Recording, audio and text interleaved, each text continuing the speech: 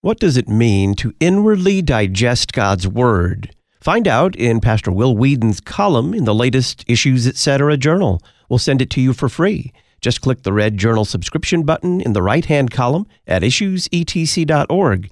In the Wittenberg Trail feature, Dr. John Warwick Montgomery tells his story of finding confessional Lutheranism to be the most scripturally faithful theology. The free online Issues, Etc. journal, issuesetc.org. Do we really live in a country where only the left gets to do political satire? If anyone in the right half does this stuff, it can't possibly be funny because they have to be doing it for all the wrong reasons. When you have people who couldn't even begin to articulate for you what it means to believe in the triune God, but can tell you how Donald Trump is God's anointed servant, then you look at that and you go, yeah, that just sounds like you have an entirely false God. Many evangelical interpreters will take that Romans 7 text and say that that was Paul before his conversion. Now, this is an amazing thing to think about, that Paul before his conversion was spirit wrestling with flesh. We would say, no, before conversion, you have none of the spirit, you have only flesh. So with all of the things that Jesus says about his return, there isn't anything that even really implies at all that there could be some multiple returnings of Jesus. When the Son of Man returns, he will return in his glory, and he will judge the living and the dead, and that is the end of all things. Blame the Lutherans. They brought us over here. Everybody blames the Lutherans. You have heard some of these cliches. It's between me and the Lord. Jesus knows the heart. We should only go to the Bible, or it's unloving to exclude people from communion. Where do they come from, and how do we respond to them? What kind of damage do these cliches of evangelicalism do to a Christian's faith? Welcome back to Issues, Etc., coming to you from the studios of Lutheran Public Radio in Collinsville, Illinois. I'm Todd Wilkin. Thanks for tuning us in. Joining us to respond to evangelical cliches, Pastor Bryan Wolfmueller. He is pastor of St. Paul and Jesus Deaf Lutheran Churches in Austin, Texas. He posts theology on the YouTube channel Wolfmueller 1, and he is author of several books, including Has American Christianity Failed? Bryan, welcome back.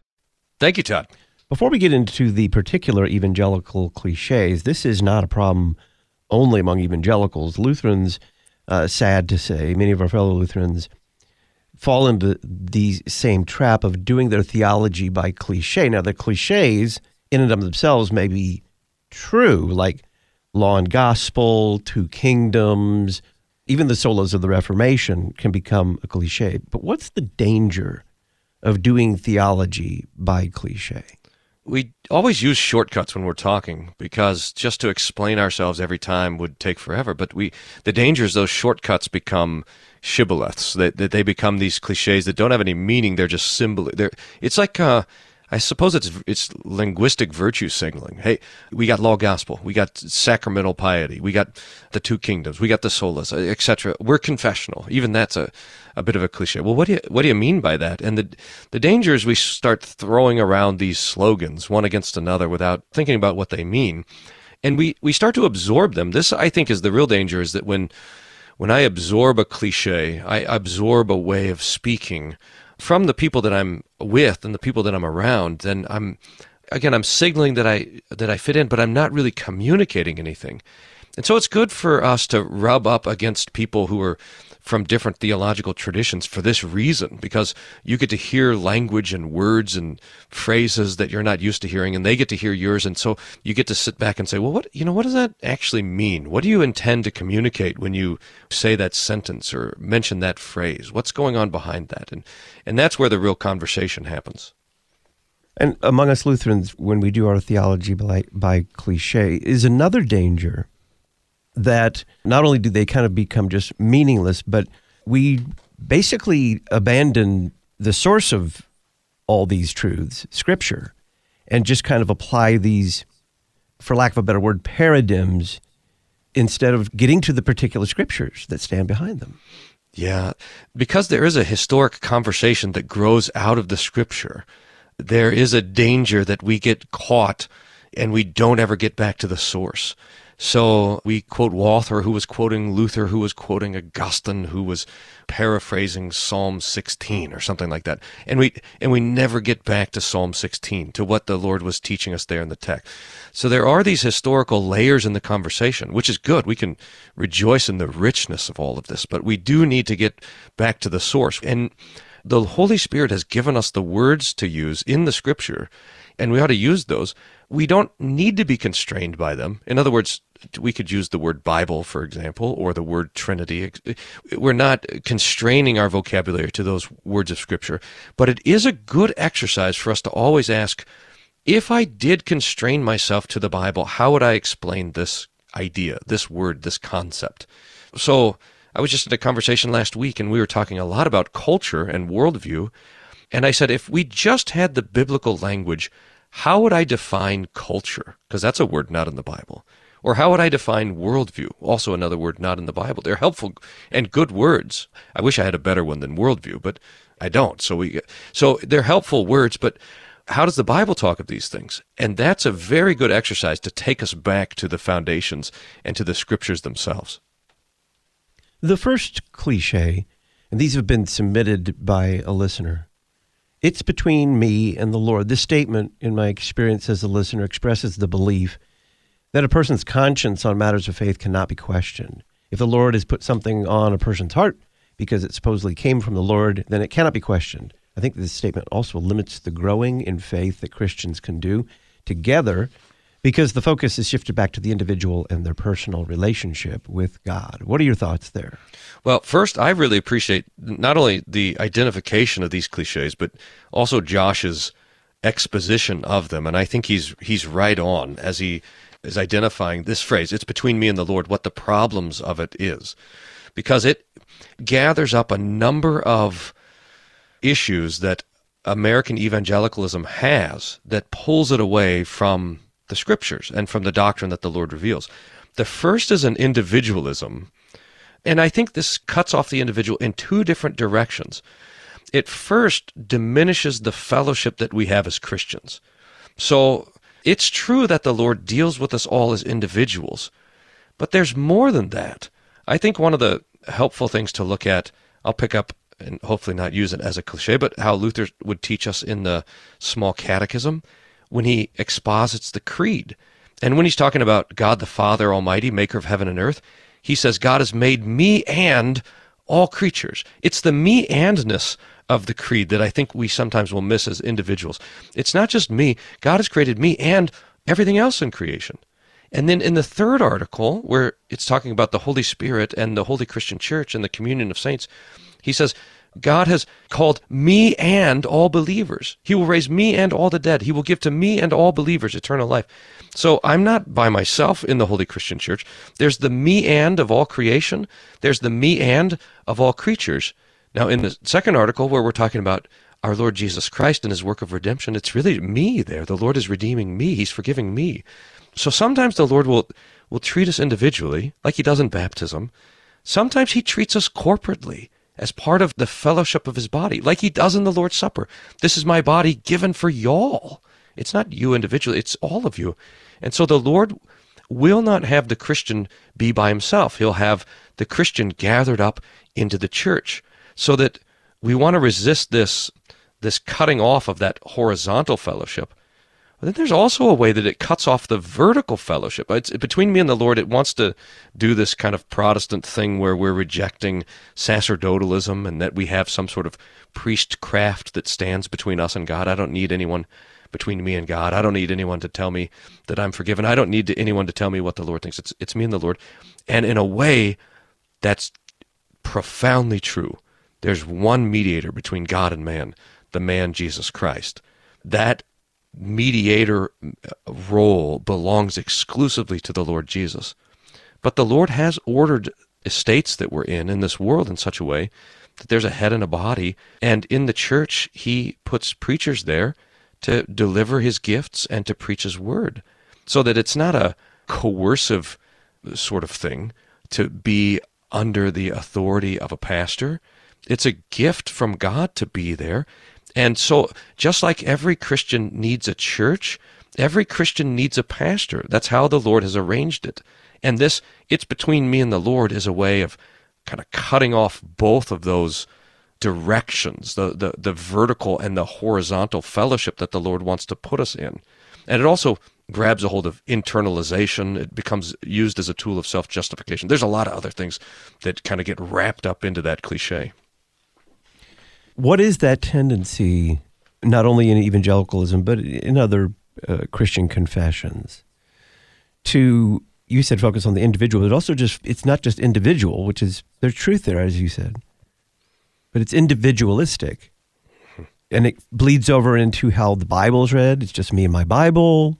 It's just me and Jesus. What's this tendency? Yeah. We could identify it as internalism. I was working on that, actually looking at this little cliche this morning and trying to think of a word for it. So the technical theological term that we use is enthusiasm. But I was wondering if we might, for our conversations, use internalism as a way of thinking about it. And that is to say that the realm of theological activity is not outside of me, but inside of me. And my internal life is very individualistic. It's me.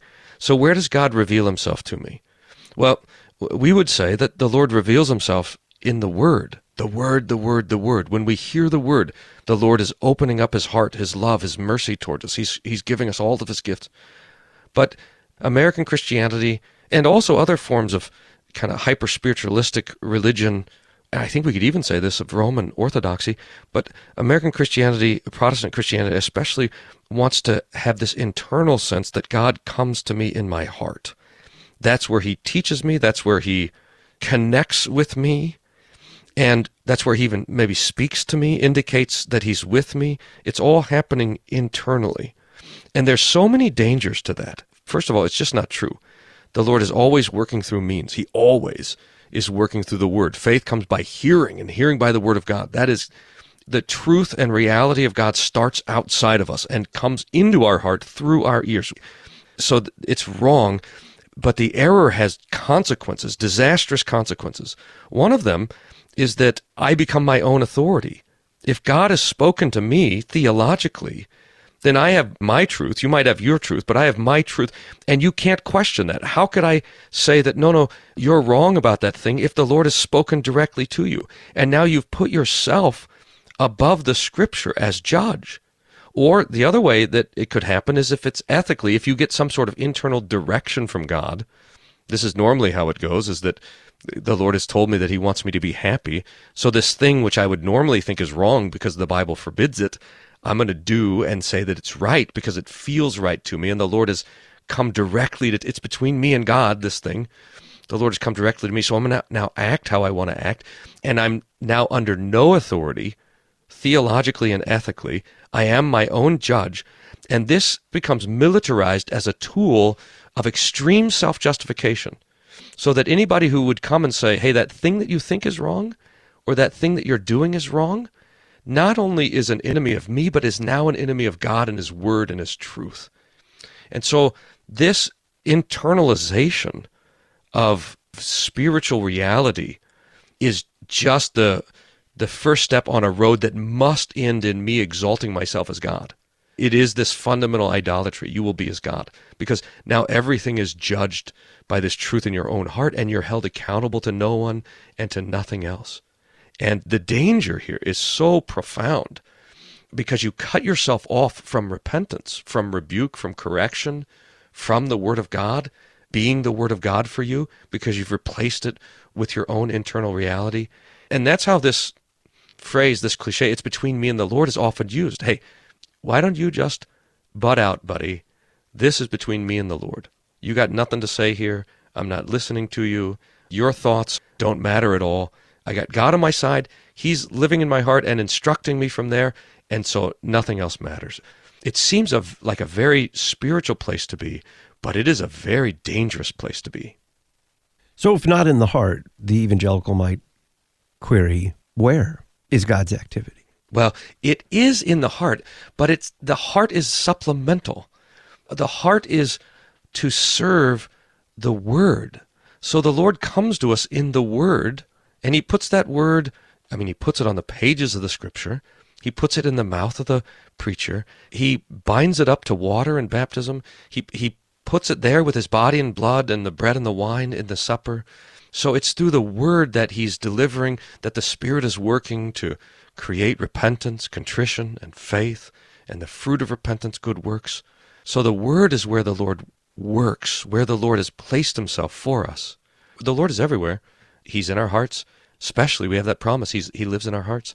He's in the air. He's in the stars. He is omnipresent. But he is for us where he's placed himself for us in the word. So that's where we look for his wisdom.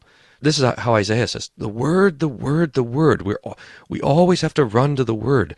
Paul says it like this, and this is a theme of Romans. I'm not ashamed of the gospel, because it's the power of God for salvation for those who believe.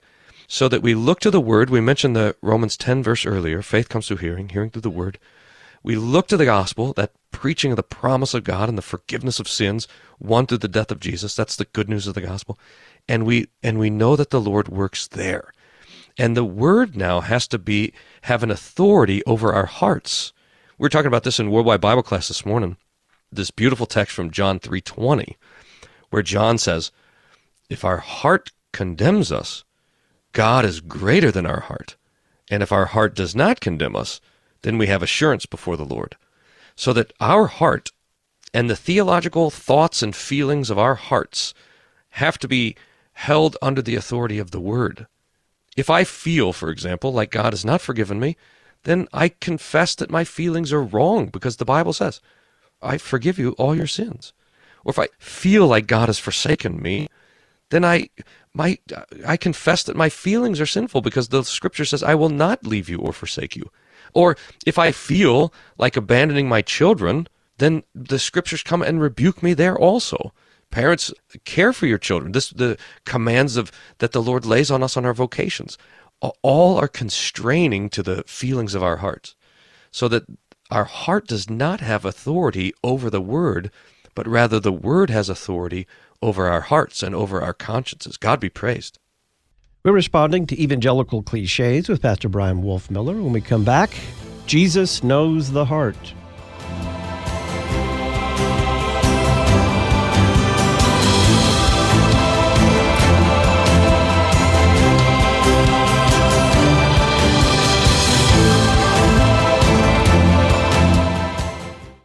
This week on The Word of the Lord Endures Forever, we finish Ruth with Ruth Waits with Naomi.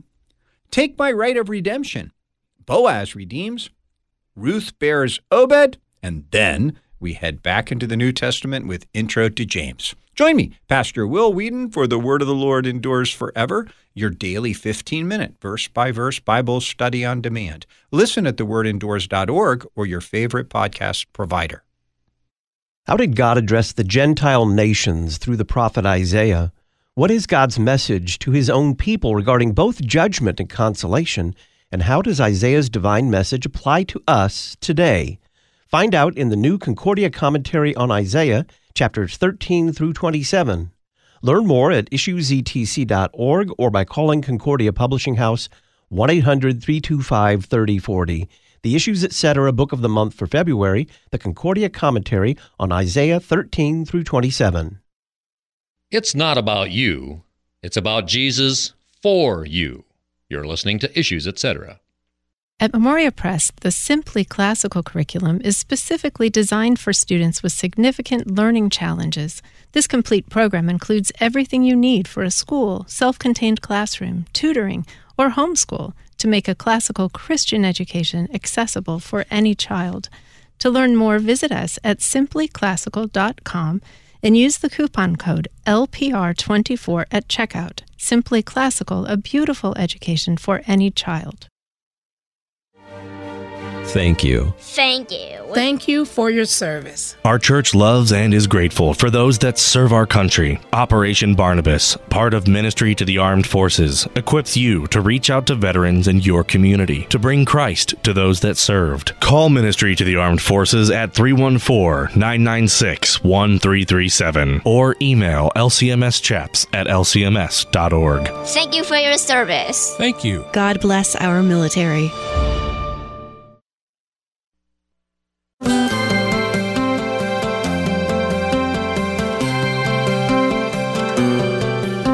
Welcome back to Issues, Etc. I'm Todd Wilkin. We are responding to Evangelical Cliches with Pastor Bryan Wolfmueller. He is author of several books, including Has American Christianity Failed? You can purchase this book on the Talk On Demand archives page at issuesetc.org or by calling Concordia Publishing House 1-800-325-3040. Bryan, the second cliche that the listener submits is this: Jesus knows the heart. I find this statement is made especially when a Baptist tries to downplay or excuse issues with doctrine by claiming that Scripture is confusing, and so people can't be held to account for possible false beliefs, especially when their heart is in the right place and they have good intentions. Yeah, both of these cliches, it's between me and the Lord, and Jesus knows my heart, really grab onto this idea of American evangelicalism, that what it means to be a Christian is to have a personal relationship with Jesus. That's the creed of evangelicalism. And it's not in the Bible. Again, it's not, we can understand it rightly, but that language, personal relationship with Jesus, is not biblical language. It's a creedal statement.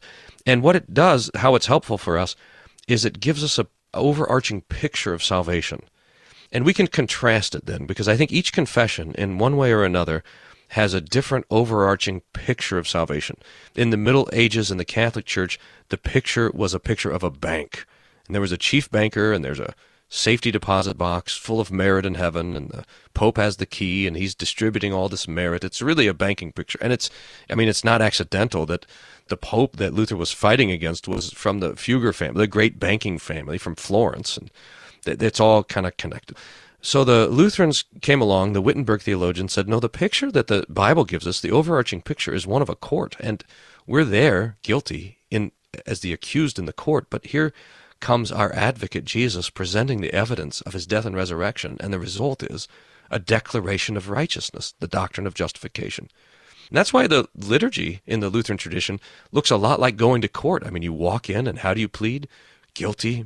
Then the declaration is spoken, forgiveness, and then the evidence is presented. And even, can you believe, the evidence that the Lord Jesus himself presents in heaven, his body and blood, is now given to you, so that when you go to the liturgy and go to the Lord's Supper, you're tampering with the evidence. I mean, you're eating and drinking the evidence of the righteousness that prevails before heaven. I mean, it's just a really beautiful picture.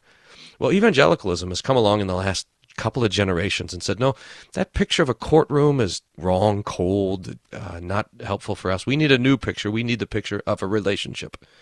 And so everything now is kind of grabbed onto this idea that we have a personal relationship with Jesus. It's about this one-on-one connection. It's about the intimacy that we have with him.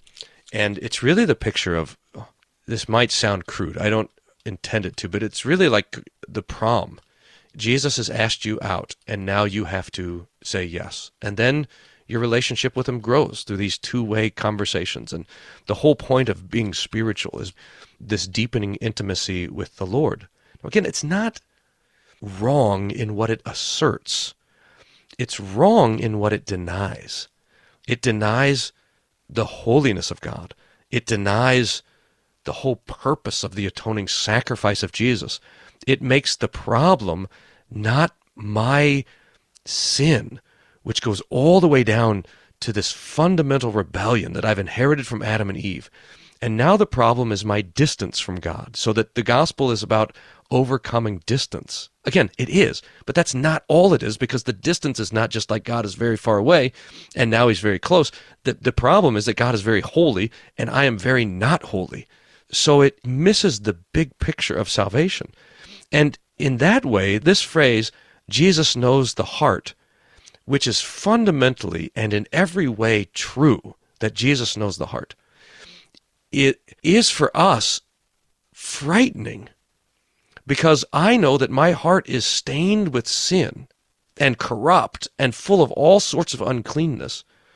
But oddly, for the evangelical, this phrase is used as a comfort. It's used to say, well, look, you're probably going to mess up in what you say and what you do, but Jesus knows your heart, which is fundamentally good, and so you'll be fine. And that gives us a clue into some of the problems with American evangelicalism, that it doesn't have a robust doctrine of sin. a robust doctrine of the atonement, a robust understanding of the cross, and even of our own human nature. And it makes everything now a matter of how do you feel about it? What are your intentions? What are you planning to do with that? And that's how this cliche comes to us, I think, normally when it's being used. The evangelical may respond, well, yes, everything you say about the human heart is true of an unbeliever, but God gave me a new heart. Well, true enough. But the problem is that I still have the flesh clinging to me. So I have these two realities, the spirit and the flesh, which are at war with one another. All of us are only ever half Christian. And now this is, I think, as Lutherans, we can get this wrong also. But we need to first recognize that we are in this battle, this flesh versus the spirit. So Paul talks about this in Romans 7, all the way through Galatians. This is really what the Christian life is. The flesh wars against the spirit wars against the flesh. The evangelical has such a hard time understanding that as a Christian reality. In fact, many evangelical interpreters will take that Romans 7 text and say that was Paul before his conversion. Now, this is an amazing thing to think about, that Paul, before his conversion, was spirit wrestling with flesh. We would say, no, before conversion, you have none of the spirit. You have only flesh. It's after conversion that the spirit is added to you. And so you see in there also a number of errors, their free will doctrine, again, their misunderstanding about the depth of the fall, so forth and so on.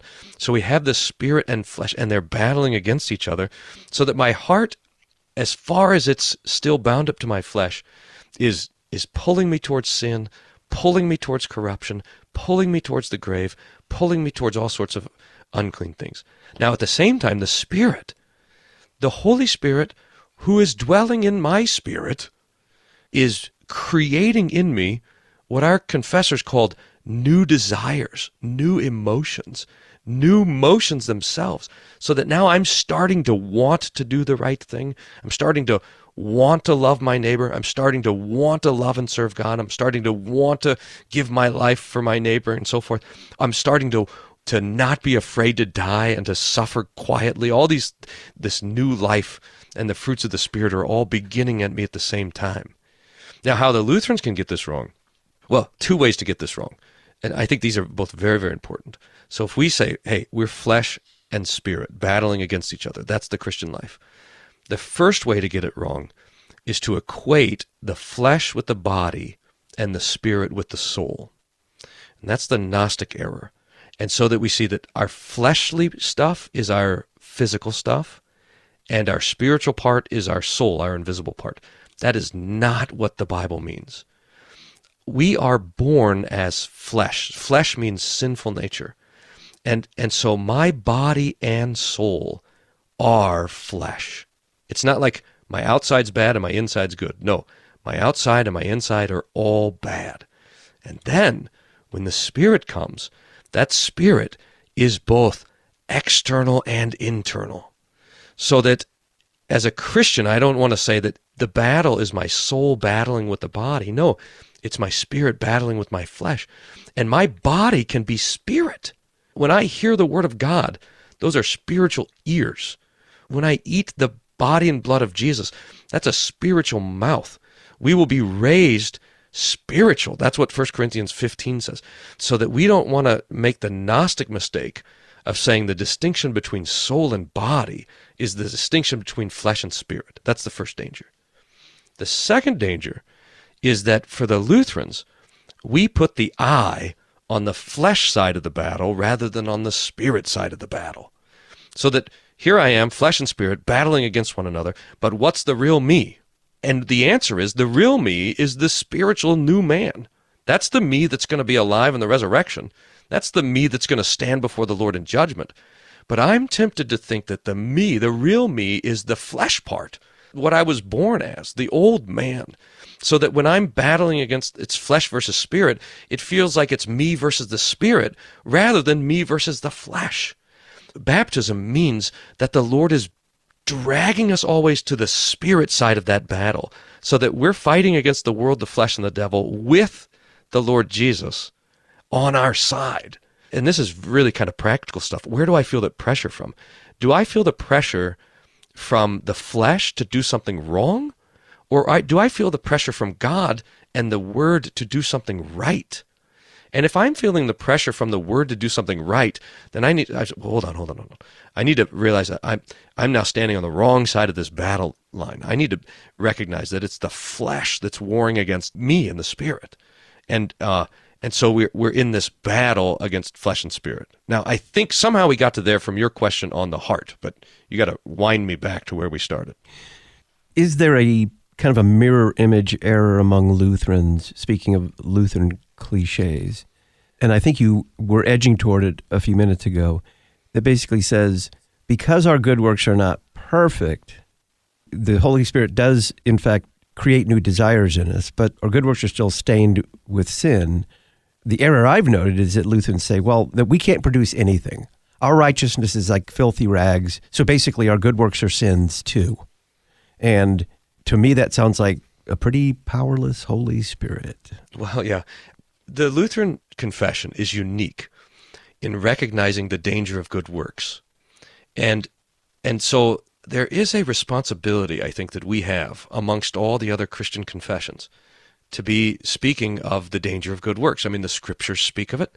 Jesus speaks of it. Paul speaks of it all the time. The danger of good works is that we trust in them, and that we are tempted to trust in our good works more than we're tempted to trust in anything else. I mean, for some reason, we don't think we're going to get into heaven because we're 6 foot tall or because we got a 1200 on our SAT or whatever, but we do think that our works are going to get us in there. And so we do need to rail against this idea that we are saved apart from our works, and that's really, really important. So I don't want to mute that, but the danger that you're talking about, Todd, is what grows out of that is that because I'm always talking about the danger of good works, that we trust in them, that I start to think that good works are in and of themselves bad, not to be pursued, or none of my business. I've got nothing to do with them. And that is wrong, unsustainable from the Scriptures, and also, like every error, dangerous. I've heard Lutheran pastors, sadly, assert that if you are struggling to do good, you are engaging in legalism or self-righteousness, self-justification. That's so crazy. This is our start of our conversation about the danger of cliches. This is one of them, because you start to cliche out the Bible into law and gospel, and then you stop reading the Scriptures, and that's the only way you could come to some sort of crazy conclusion like that, because the Bible all the time is talking about the fruit of repentance, which is love for God and suffering and on the way to death, and serving the neighbor and doing that sacrificially. And these are things that we should be striving for, that we should be growing in. Luther himself will say, look, you should be better this year than you were last year. You should be better. But this is just such a plain teaching of the Scripture. It's an amazing thing that we could miss it. Again, it doesn't discount the danger that we would trust in our works. That, of course, that's always a danger. I was talking with Jeff before we started recording, because I'm working on republishing this old Precious Bible Promise book from an old Congregationalist and from 1720, and here's all these promises of God. There's a danger in the promises of God, and that one of the dangers is that because we have God's promises, that we think that the preaching of the law doesn't apply to us. That's the old Jerusalem problem. God promised the Messiah would be in Jerusalem, so they ignored all the threats of Jerusalem's destruction and got destroyed, because the Lord can raise up a shoot from the stump. He can cut down the tree and then still bring out a branch. This is the point, is that because we have the promises of God, we can't become haughty and prideful, etc., etc. But then there's the other dangers that says that we have no promises at all. Because we're not sure if the promises apply from us, we can't take any comfort in them. This is always our temptation, is towards pride or despair. But the Word of God is always pressing us towards repentance and love. And if our theology, if we try to press people towards repentance to the exclusion of love, then something's wrong with the doctrine. Just like trying to press people towards love with the exclusion of repentance. That's also going to be wrong. Evangelicalism really presses people towards love and away from faith and repentance. If we go the opposite way, we're always pressing people towards repentance to the exclusion of love, then we've just made a mirror image of the error. We're responding to Evangelical Cliches with Pastor Bryan Wolfmueller, author of several books, including his American Christianity Failed. When we come back, we should only go to the Bible.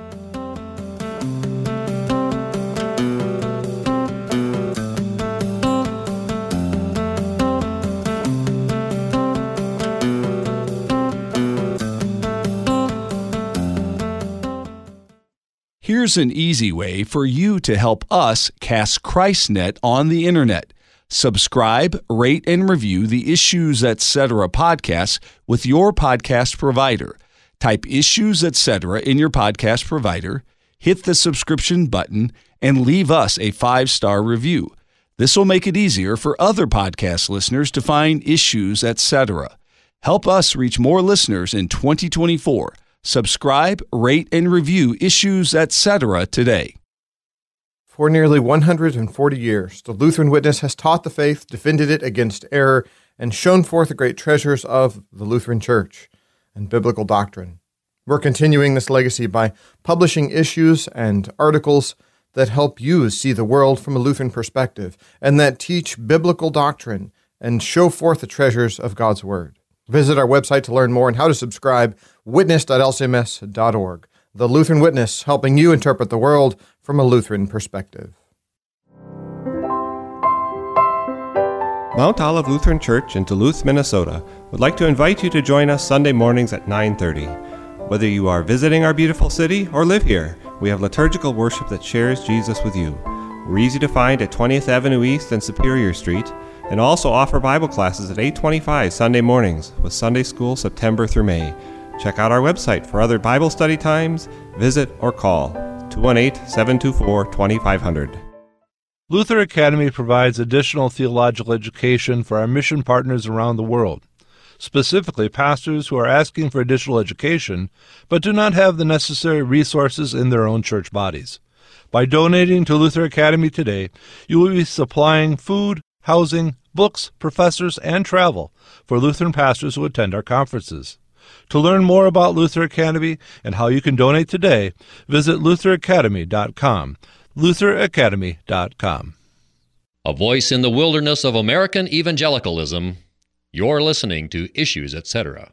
Thanks to the following congregations for standing with us by becoming an Issues Etc. congregational sponsor: Christ the King Lutheran, Spencer, Iowa; Good Shepherd Lutheran, Collinsville, Illinois; Emmanuel Lutheran, Alexandria, Virginia; Lord of Life Lutheran, Plano, Texas; Our Savior Lutheran, Houston, Texas; Redeemer Lutheran, Huntington Beach, California; St. John Lutheran, Hutchinson, Minnesota; St. Paul Lutheran, International Falls, Minnesota; Trinity Lutheran, Louisville, Minnesota; and Zion Lutheran, Oklahoma City, Oklahoma. Find out how your confessional Lutheran church can support this worldwide outreach by including Issues Etc. in your mission or advertising budget. Just go to issuesetc.org, click Support Donate, and print a one-page flyer. When your congregation becomes an Issues Etc. sponsor, we'll publicize your church on the podcast, at our website, and in the Issues Etc. Journal.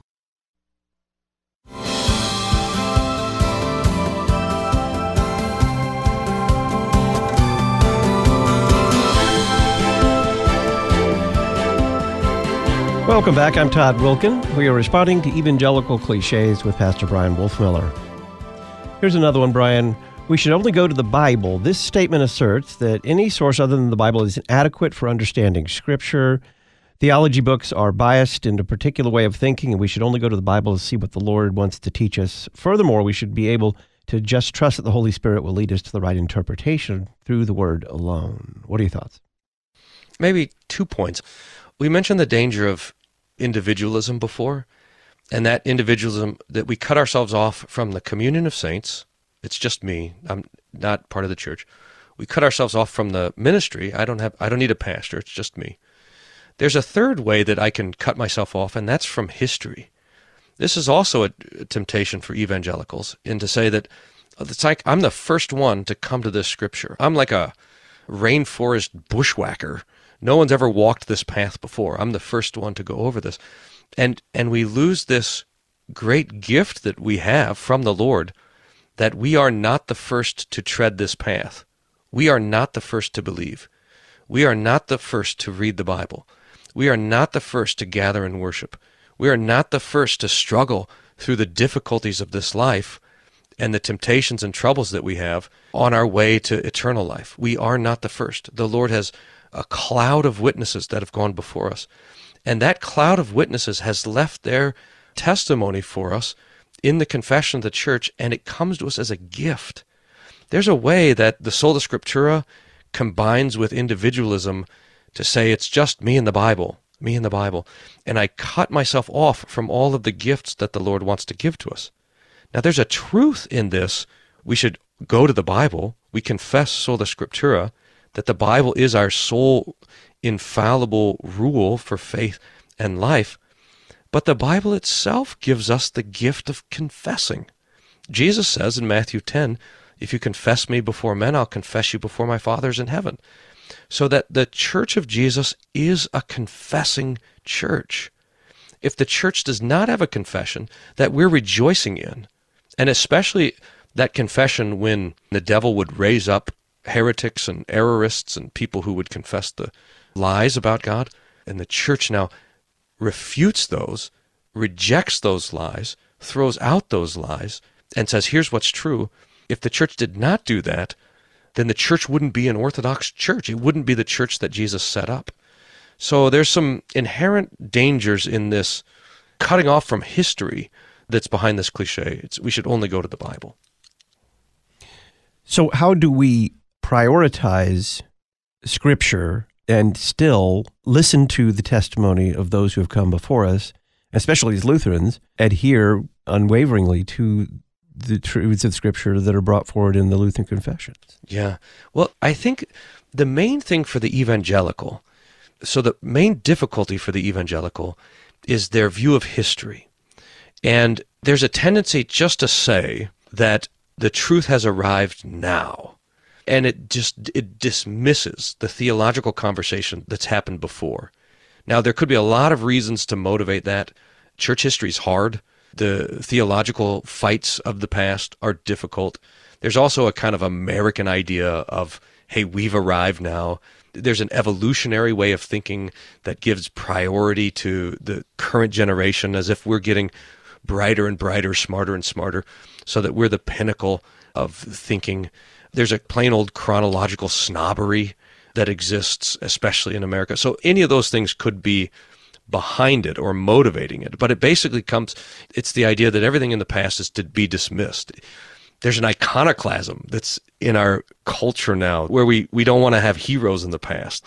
They were all miserable sinners, and so we don't have to listen to them. And this is politically and in our own cultural history as well as theological history. So there's a lot of things that are in the soup that make us sort of poo-poo the conversations of the past. But if we were to recognize that when Jesus established his church and said the gates of hell won't prevail against it, that he will maintain his church, that we can look back and say, well, it must be that in the past 2,000 years, since the Lord ascended into heaven, that he has been ruling and reigning in the church.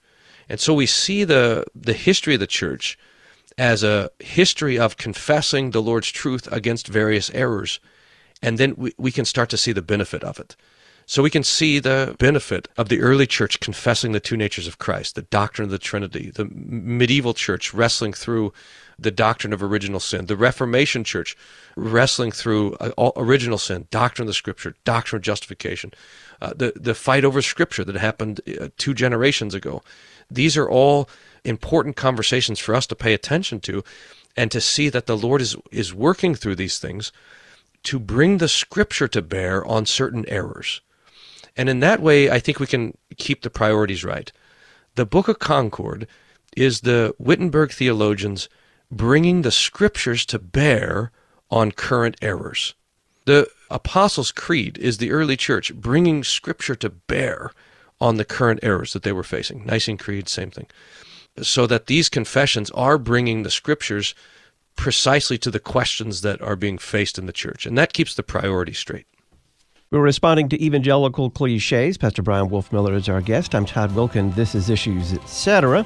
We'll take up the claim that it's unloving to exclude people from communion and that Jesus wouldn't do that next.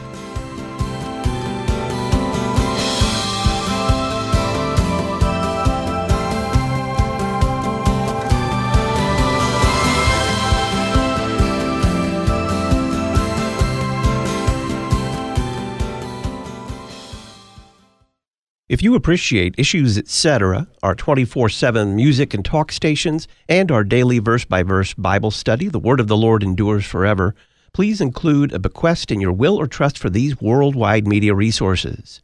A bequest allows you to receive an estate tax charitable deduction and reduces the tax burden on your family. Ensure your children, grandchildren, and great-grandchildren the opportunity to listen by including a bequest in your will or trust for Issues, Etc., Lutheran Public Radio, and the Word of the Lord endures forever. Where is God's mission? God's mission is everywhere. Yes, it's far away, but it's also very near. It's as near as your congregation and school, your neighborhood, your family and friends, even as near as your home. Wherever you are, God's mission is in that place. Through His mission, Christ is bringing forgiveness, life, and salvation to people everywhere, even here, right where you are. God's mission here. Learn more at lcms.org/national mission.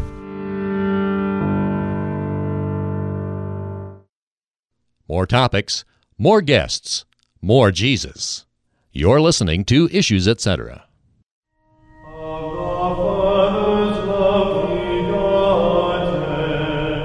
Christological. My friends, Jesus comes only for sinners.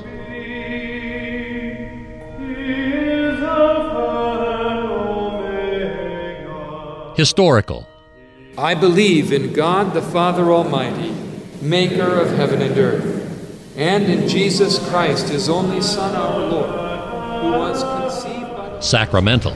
Take and eat. This is the true body of our Lord and Savior Jesus Christ, given unto death for your sins.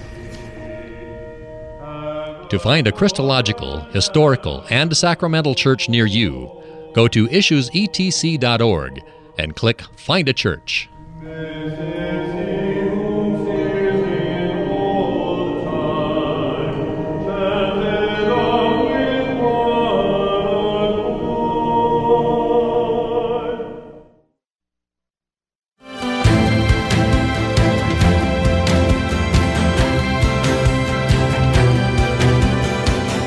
Issues, Etc. has been brought to you in part this week by Ad Crucem. Ad Crucem provides Christ-centered, high-quality products and services for church, school, and home. Learn more at adcrucem.com, adcrucem.com. We're responding to Evangelical Cliches with Pastor Bryan Wolfmueller. Here is the last cliche submitted from our listener. It's unloving to exclude people from communion. Jesus wouldn't do that. Used to express discontent over the Lutheran practice of closed communion and refusal to participate in non-Lutheran communion, it has been argued to me that Lutherans appear superior and judgmental, and that this practice causes division and is unloving. Yeah, this is a tough one, because it is true that the practice of closed communion is an expression of our theology that American Christianity rejects by its individualism. We've again talked about these kind of three-dimensional fractures that happen. I'm cut off from the church, I'm cut off from authority, I'm cut off from the past. And so the individual American Christian sees themselves as this independent operator. When we come together for the Lord's Supper, we're saying, hey, there's pastoral authority here, there's a fellowship of faith here, and it is in connection with the history of the church. And so the practice of communion fellowship is a literal expression of all of those continuities which American Christianity has cut off. And so you'll hear the excuses in all different ways for coming to communion against private confession. You'll hear the vertical way, hey, I don't need a pastor to stand between me and God. You'll hear the horizontal way, hey, it's just between me and Jesus, nobody else. What everyone else says doesn't matter. You hear the historic way, which is, I don't need to confess what other people have confessed, it's just me and the Bible. So you have all of these three fractures that are assaulted by the practice of closed communion. Closed communion, in a beautiful way, is an assault on this individualistic practice of Christianity. Now, I don't think it was intended to be that way.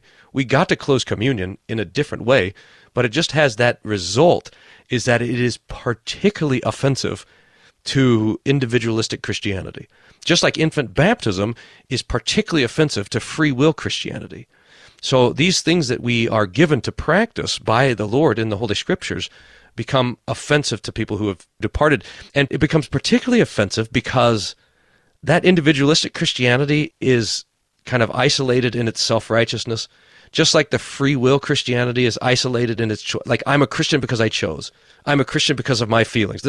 I'm a Christian because... And when those things are assaulted, it really gets people riled up. Now, we practice close communion because the Lord intends for his church to have theological fellowship, and that fellowship is expressed in the unity of the altar, which is something that's been totally lost on us nowadays. That's why we practice it. It's an irony that the churches that don't practice close communion don't practice communion. I mean, they have some sort of symbolic, maybe the ELCA is an exception to this, although I don't actually think so anymore. They don't really have any theological conviction on anything left. So the churches that practice open communion believe that communion is just a memorial meal. You're getting bread and wine or bread and grape juice, and you're remembering the death of Jesus. They don't confess that the body and blood is truly there. They certainly don't confess that it gives the forgiveness of sins, which leads to an interesting question. I think if you had an honest outsider who was trying to understand these things, they might come to us and say, hey, now wait a minute. You say that in this meal, God, who became a man and died for our sins and rose from the dead, now gives us his body and blood with the promise that our sins are forgiven. And you're telling people that they can't have that? It seems like it would be on you, who take these words most seriously, to be the openest of all communions, that we want everybody to come and take this. Well, that is the desire of the Lord's church. That's our first desire, is that this precious gift we want everybody to have. And if that's not our desire, if that's not what our churches and our pastors are thinking, that we want everyone to have this gift that the Lord Jesus gives, then probably something's wrong. We're not to have a defensive attitude towards the supper. That the first is, yes, we want everybody to partake of this. But then, when we read in the scriptures, we read warnings about coming to the supper. And that's what gives us a little bit of pause to say that this great gift has the risk of also being dangerous. The evangelical can't see this because when Paul warns people that by taking the Lord's Supper in an unworthy way, they've sinned against the body of Jesus, they don't think the body is in the supper. So they can't see that as a danger for the supper. They miss it altogether. But we say, oh, there's a danger, there's a possibility that this isn't pure gift, that this also there's a threat to it. So there's a warning. So we want to be careful stewards of this gift. This is such a good and beautiful gift that we want it to have benefit and not be dangerous. So then we start saying, okay, what does that mean? What does it mean for this gift to be a beneficial gift and not a dangerous gift? And then we start to see a number of things. We start to see that it is for the repentant, for those who know their sins and trust in Christ, for those who discern the body and know that what is being given in the supper is the body and blood of Jesus, and also for those who are of one mind, that the altar is a place of unity where we can rejoice in being of one confession, where we take the words of the Lord that we should be of one mind seriously. And so those all show up as this practice of close communion. It's not a matter of disdain or pride, but rather a matter of love for the Lord's word and a desire that this gift is received by all people in a beneficial way. But it's because of the shape of the evangelical mind, it is almost impossible for them to understand close communion as a gift. Because of how they think of religion in such individualistic terms, it is a huge lift to help them to see that offense is not what's intended here, but that we're trying to be faithful to what the Lord has put in place. Bryan, before we let you go, you and your wife, Carrie, are going to be leading a Lutheran singles cruise August 1st through the 5th. Tell us about that. I'm hoping we get enough people, Todd, that we can get you on there to do some karaoke with us. I don't know if that's a possibility. But August 1 to 5, we're doing a cruise out of Galveston for 4 days. It's for Lutheran singles ages 21 to 41. All the info is at the website, wolfmueller.co/cruise, and you can find that there, get a roommate and jump on board. We'll have matins and Vespers and daily Bible studies, and then try to do a bunch of group stuff to meet Lutheran friends, and it's for singles, so who knows? Maybe there'll be some connections made that might lead to the Lord's gift of marriage. So I think that's what we're hoping for, and we're going to try it. So far, I think it's just kind of gaining steam. So I think we got 25 signed up. I imagine we might have 100 or so joining us. So again, all the info is on the website. We hope if people are interested, they can join us and let their Lutheran single friends know that we're doing this as well, if it's something they want to jump on board and cruise along with us. Folks, you'll find a link to this Lutheran Singles Cruise August 1st through the 5th at our website, issuesetc.org. Click Talk on Demand Archives. I will not be singing karaoke. Pastor Bryan Wolfmueller is pastor of St. Paul and Jesus Deaf Lutheran Churches in Austin, Texas. He posts theology on the YouTube channel Wolfmueller 1, and he's author of several books, including Has American Christianity Failed? Bryan, thank you again. Thank you, Todd. Next week on Issues Etc., we'll talk to Dr. Jordan Cooper about 5 proofs that Christ's true body and blood are present in the sacraments. We'll discuss empathy, feminism, and the church with Dr. Joseph Rigney. And we'll get an update from Tom Halverson on a lawsuit between Concordia University, Texas, and the Lutheran Church Missouri Synod. I'm Todd Wilkin. Go to church on Sunday. Thanks for listening to Issues Etc. Listen weekday afternoons to Pastor Todd Wilkin and guests on Issues Etc. Issues Etc. is a listener-supported program. Your financial support is vital for the continuation and expansion of this worldwide outreach. Our mailing address, Issues Etc., P.O. Box 83, Collinsville, Illinois, 62234. Box 83, Collinsville, Illinois, 62234. You can also donate at our website, issuesetc.org. Issues Etc. is a production of LPR, Lutheran Public Radio. Metro East Lutheran High School in Edwardsville, Illinois, invites you to an open house from 1 to 3 on Sunday afternoon, February 4th. Take a tour, visit with faculty and administration, and find out more about financial assistance and scholarships. For more information, visit the Facebook page for Metro East Lutheran High School or call 618-656-0043. Open house at Metro East Lutheran High School, Edwardsville, Illinois, Sunday afternoon, February 4th. Good Shepherd Lutheran Church in Collinsville, Illinois is happy to support the Christ-centered, cross-focused ministry of Issues Etc. Join us for worship, Bible classes, youth ministry, and other opportunities to grow in Christ. We have a Christian day school for children in preschool to 8th grade. We are located at 1300 Beltline Road. Call us at 618-344-3151 or visit www.goodshepherdcollinsville.org.